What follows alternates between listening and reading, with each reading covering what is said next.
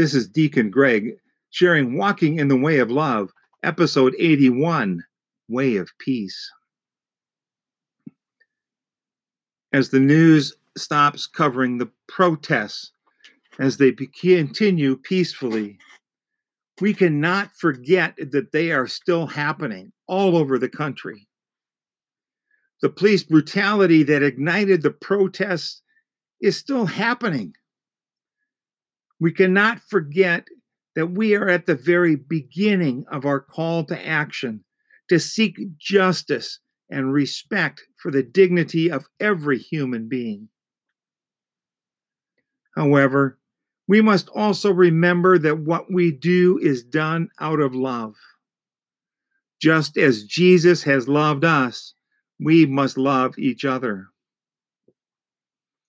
Jesus, in his ministry, criticized others who were oppressing the people, who were imposing restrictions on the people and misleading them to thinking that it was the will of God, and those who did not do things out of love. Jesus is our example of how to show God's love for others. He did not ignore what was happening around him.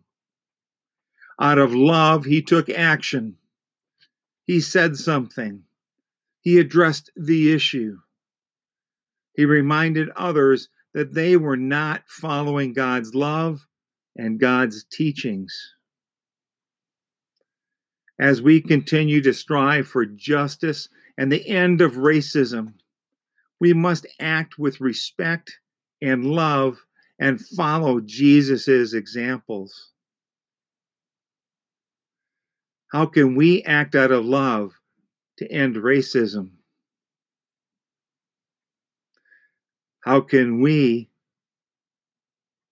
together, or you individually, stop police use of excessive force?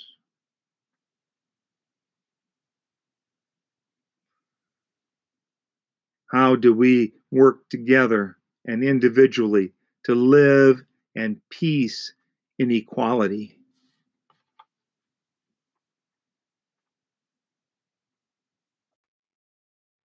Thank you for joining me on my walk in the way of love. Until next time, may you stay safe and healthy and live in the power of the Holy Spirit.